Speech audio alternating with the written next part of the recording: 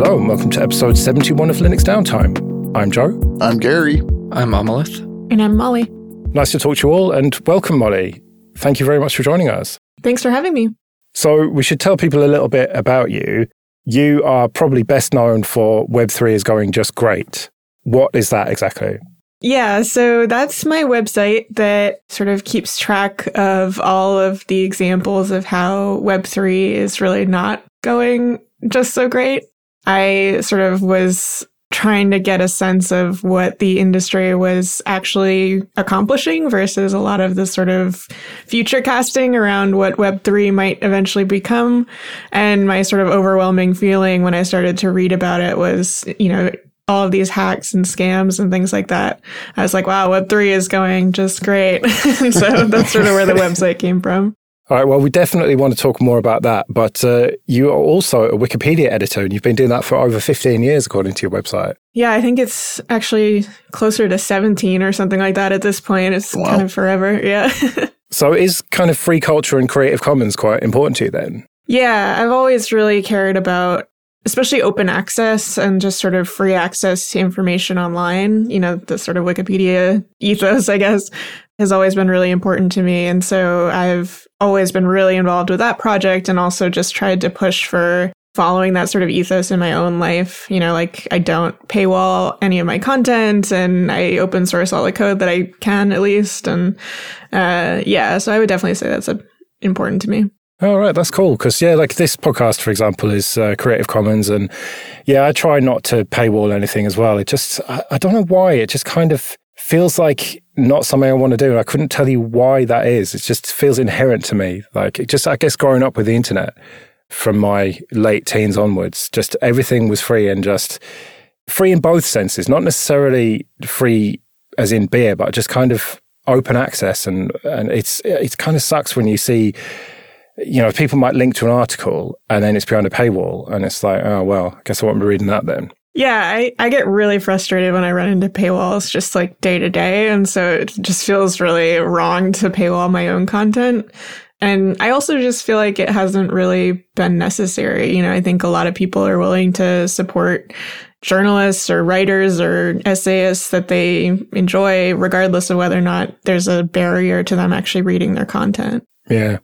So let me just start with my position that blockchain is a solution in search of a problem. Cryptocurrencies are Ponzi schemes. NFTs are straight up scams. And the whole Web3 space, to me, seems like either you are a grifter or a mark if you're involved with it. Is that kind of roughly where you are, or is there more nuance to it than that? I mean, I would say there's probably a little bit more nuance than that. I try to avoid saying that every project's a scam, because then someone's going to be like, no, look at these guys. These particular guys are doing something really benevolent. And you just get really sort of bogged down in that stuff where my general opinion is that a lot of projects are not necessarily intentionally scams, but they have sort of negative consequences on people that doesn't really matter what the intent is ultimately if people are getting harmed by it far and wide. So my general opinion is that there is a lot more harm than good coming out of Web3 and just the blockchain space more broadly. One of the things I struggle with Web3 is it seems like they're trying to lock everything down. It's like, oh, you have access to this because it's allowed via this site. And that seems to be, completely the opposite of the open access and everything. And it's just like, why would you want to do that? I mean, I understand there's financial reasoning that people try to go through and do this stuff, but it seems completely against the ethos of the open web and the way the web has been since its creation kind of thing. So I don't know. It just rubs me the wrong way completely. I really dislike artificial scarcity and the idea that everything should be monetized. Some things don't need to be monetized. Some things should be open. But that seems to be, like you said, counter to everything that they're going for. Yeah, it's strange because I feel like a lot of people who are sort of in the Web3 movement, as much as you could call it one, really talk about open access and, open source and all these sort of concepts that we're familiar with. And then they sort of gate everything financially, where you have to own the token to be able to participate, which it seems really contradictory to me, honestly, and really frustrating just because, I think that people underestimate the extent to which owning tokens really does exclude a lot of people from being able to participate or access whatever the information is. People will say, oh, it's a token. It's just a couple, pennies or $1 or something like that. And they don't realize that like that can be a lot of money for some people. And especially when you factor in transaction fees and things like that, it starts to really add up, especially if people are living in, the global south or something like that, and they need access to something or want access to something, and they don't have, the wages that we might have in the US or in the UK or, in various other places. What about the environmental aspect to it? Because that seems pretty open and shut to me, that blockchains like Bitcoin just burn a ton of energy that they otherwise wouldn't need to. But then the enthusiasts, shall we say, try to throw out ideas of hydroelectric power becoming economically viable and renewables generally being economically viable because of Bitcoin being able to kind of even out the demand. That has never really seemed logical to me. You must have heard that argument, right? Yeah. I mean, a lot of the arguments around Bitcoin's energy consumption being a good thing are pretty ludicrous to anybody who is not a Bitcoiner, but I think they stem from the fact that Bitcoiners come at it from the argument that Bitcoin is good, and so they have to sort of justify the position somehow, and so they often will sort of tie themselves in knots coming up with these arguments that, this enormous, useless energy demand is actually good for the grid or something like that. I don't think any of them are really compelling. It's just sort of a way to try to move the goalposts a little bit when it comes to the fact that Bitcoin burns just an enormous amount of electricity. I like to point out now that not all blockchains do that, I guess. And there are some that are not as disastrous as Bitcoin, but you really can't overlook the energy consumption and the waste of Bitcoin. Well, yeah, Ethereum, for example, switched recently after a long time debating it and, going back and forth on it to proof of stake, right, rather than proof of work. Is that really an improvement? In terms of the environmental costs, it is. The change there is pretty immense as far as how much electricity it was using. It was very similar to Bitcoin, and now it's, marginal on the scale of other types of web services, I would say. But there are trade-offs that are made when you switch from something like proof of work to proof of stake, which is partly why Bitcoiners are so opposed to the idea of doing so with Bitcoin. They worry about security issues and centralization issues and things like that can be made worse by proof of stake.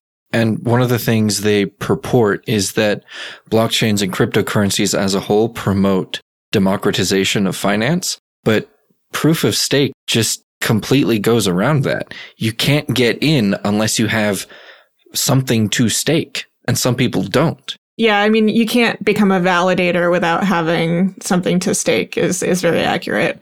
Although I would argue that proof of work is similarly difficult to become involved in because, it used to be you could mine some Bitcoin on a laptop in your basement, and now you have to have ASICs and, the various specialized hardware and access to electricity and things like that. So there are similar barriers in place there too. And what about this idea that you've got Bitcoin, which is legitimate, and then all the other shit coins, which are not? Do you draw any distinction there? Yeah, that's kind of the Bitcoin maximalist perspective where Bitcoin is the one true coin and everything else is just a cheap knockoff, pretty much. I mean, Bitcoin is unique in some ways, mostly in sort of social ways, I think, where it has this mystique because it was the first and people really love it for that reason. But, there are tons of other cryptocurrencies that are exactly the same as Bitcoin in sort of the code way. They're just forks of Bitcoin. And those are really no different other than adoption and sort of this social value that's been ascribed to Bitcoin.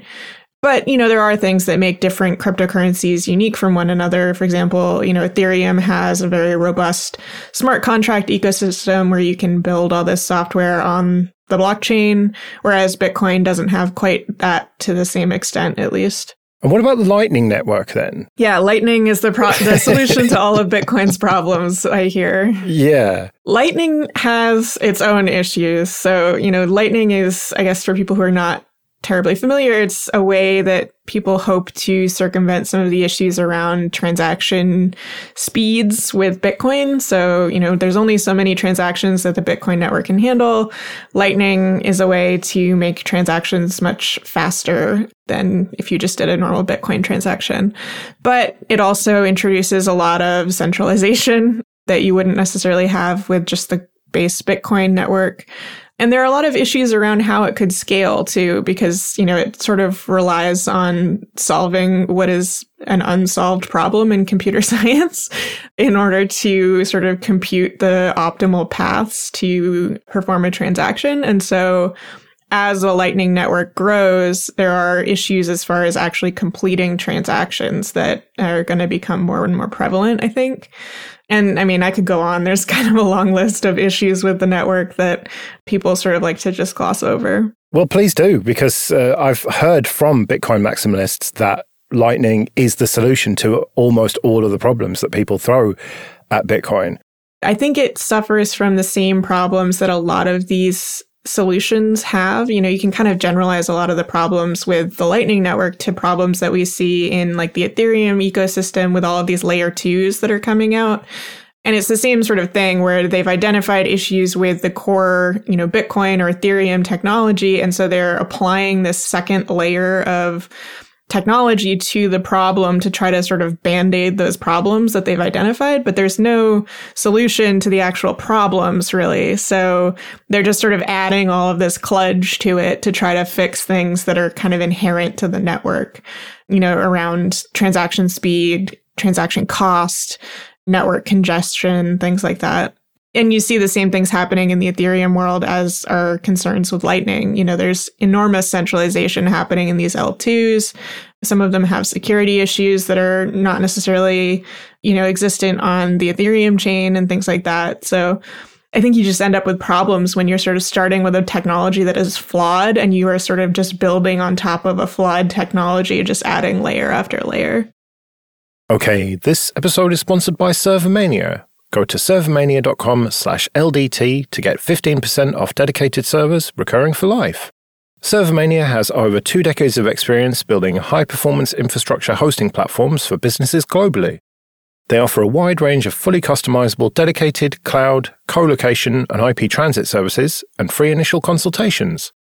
Servermania offers a 100% uptime SLA with some of the best bandwidth pricing in North America on network speeds of up to 20 gigabits per second in 9 locations worldwide. With Servermania, every customer receives a dedicated account manager, free 24/7 live chat and support, with one of the quickest response times in the industry. So go to servermania.com/LDT to find out why my friend Alan Jude has been a Servermania customer for over 5 years. Use the promo code Linux Downtime to get 15% off dedicated servers recurring for life. That's servermania.com/LDT and promo code Linux Downtime. Where did it all go wrong? That's what I want to know. Did it just go wrong from the beginning? And was I just too dumb to see it? Because I wasn't like super into it, but I did mine a few Dogecoin early on and a bit of Litecoin and traded that for Bitcoin. And I've got like a tiny fraction of a Bitcoin somewhere backed up. Not that I have any interest in doing anything with it. But it was really NFTs that opened my eyes to it. And this was kind of around 2020-ish. It was, lockdown. Everything was going a bit strange generally in the world. And NFTs came along. And that was like just a freight train that hit me like, whoa, this whole thing is just bullshit. Because NFTs, right, yeah, let me just get this straight. Are NFTs just a straight up scam / money laundering, or is there more nuance to it than that? Well, it depends very much who you ask, but I don't see a whole lot of legitimate potential for NFTs besides just pure speculation, which was kind of the majority of the activity that we saw. I guess money laundering is a use case. I can give them that. So, you can use them for something. Yeah. But, that was the point for me that really woke me up. And I think it woke a lot of people up, especially in the open source community, because that's the kind of problem here, that all of this stuff is open source. It's all decentralized. It all checks a lot of good boxes in theory, but there's just that inherent problem or a set of inherent problems with it. And I think that's why it was given a pass for so long, at least by me. And I feel really dumb for not seeing it before NFTs came along and opened my eyes, I think. Yeah, I mean, I think Bitcoin in particular started out with some ideology that is pretty appealing to people who are in the open source community or who care about privacy or, sort of, it has very good stated goals around, allowing people to transact privately. Financial privacy is not really a thing in, the US or in basically any financial system at this stage. So it claimed to try to introduce that. But I think it fell victim to the sort of economic forces that were inevitable, which is that if you have this highly speculative asset, especially one that is not well regulated in any sense, people will use it for fraud and scams, and, they will try to pump the price of it at any cost in order to make a profit. And that's what we've seen basically ever since. There were early days of Bitcoin where people were using it for, buying pizzas and things like that, fairly innocuous stuff. And that has all sort of gone by the wayside, where these days the primary purpose of cryptocurrency is the naked speculation and, the fraud and that type of theft that is really prevalent in the ecosystem. And I don't think, despite the very pure ideology that it started with, I think it was somewhat inevitable that it would turn into this, just by the way it was designed. There wasn't really a way for it to become a currency in any real sense of the term, and any way for it to be used for, the types of activities that people, I think, envisioned early on. That reminds me of a lot of the earlier projects that started off, stuff like DevCoin, which is supposed to, go through and get pay open source developers via your cryptocurrency, all that kind of stuff. But then there's Namecoin, which I think is also dead now. And now there's Filecoin, which is, I think somehow is tied to IPFS or something. I don't remember. Trying to keep track of this stuff is not fun or not easy, I should say. But it's like, you're talking about how was it wrong from the start? And it seems like everyone was like, all right, there's a bunch of ways that we can try to make this work, but like none of them have succeeded, right? And like you were saying, like Bitcoin has pretty much succeeded mostly because it's a social thing and it's become speculative. And I think that's really strikes at the heart of the matter there. That's just like, yeah, it's just a security now that people are going to speculate on. Like regardless of what type of cryptocurrency it is, that's just inevitably what it's going to become now. Because a bunch of people have tried to do good things with it and none of them have succeeded, at least as far as I'm aware. Yeah, I mean, there have been a bunch of projects that aim to use cryptocurrency to fund some ostensibly good thing. You named a couple. There's Gitcoin and other things like that as well.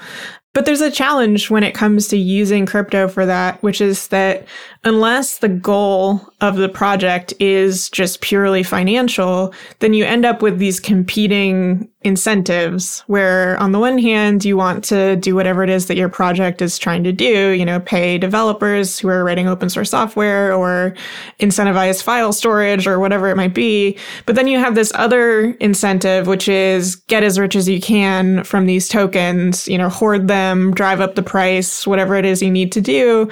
And those two things are often, I think, at odds with one another, where, people will sacrifice the goal in order to pursue the financial aspect of it. And a lot of the projects that I've seen in the Web3 ecosystem tend to sort of fall apart at some stage when those two things become just completely untenable in terms of them competing with each other. Yeah, it makes a lot of sense too. So like, I've gotten crypto donations for my open source work, but like I will hold that stuff until the price is really high or I really need to cash it out. So, ultimately, like you're saying, the motivations are, how do I get as much as I can out of this cryptocurrency, even from somebody that's actually receiving a donation? And I think that drives home more to the point that, like, from the start, this is all just a vehicle to try to make money. I actually had the opposite approach. I used to have a few coin wallets listed on my website, and I received some sizable donations. But my strategy was not to hold them and hope that they might eventually become worth more. I cashed out immediately. So whatever the donor intended me to receive, that's what I got. So that's very fair. Full disclosure, I actually worked as a DevOps on a Bitcoin exchange for about a year and a half. So like I've seen the swings, like I've seen them firsthand. So it's like, all right, I see what it's at right now. But if I wait, it's that whole just seeing it and being in it full time for a while. Maybe it's just the ecosystem in general, right? But it really makes you try to get the most value out of it. Right. It's me from the future cutting in here. We're going to wrap this up for now, but there's going to be a part 2 of this. What happened was we ended up talking to Molly for way longer than we'd planned to. And rather than trying to cut it down to the length of 1 episode, I thought we may as well just do it as 2. So stay subscribed to this feed because in 2 weeks, you'll get part 2 of the episode where we talked about all sorts, central bank digital currencies, AI, and loads more. A quick thank you to the people who support us with PayPal and Patreon. You can go to linuxdowntime.com/support for details. And for $5 a month on Patreon, you can get an advert-free RSS feed of just this show, or for $10, you can get the whole Late Night Linux family of shows ad-free. And sometimes early as well, which I think will happen with part 2 of this chat with Molly. Once it's finished, I'll make sure it's up earlier than normal for the patrons.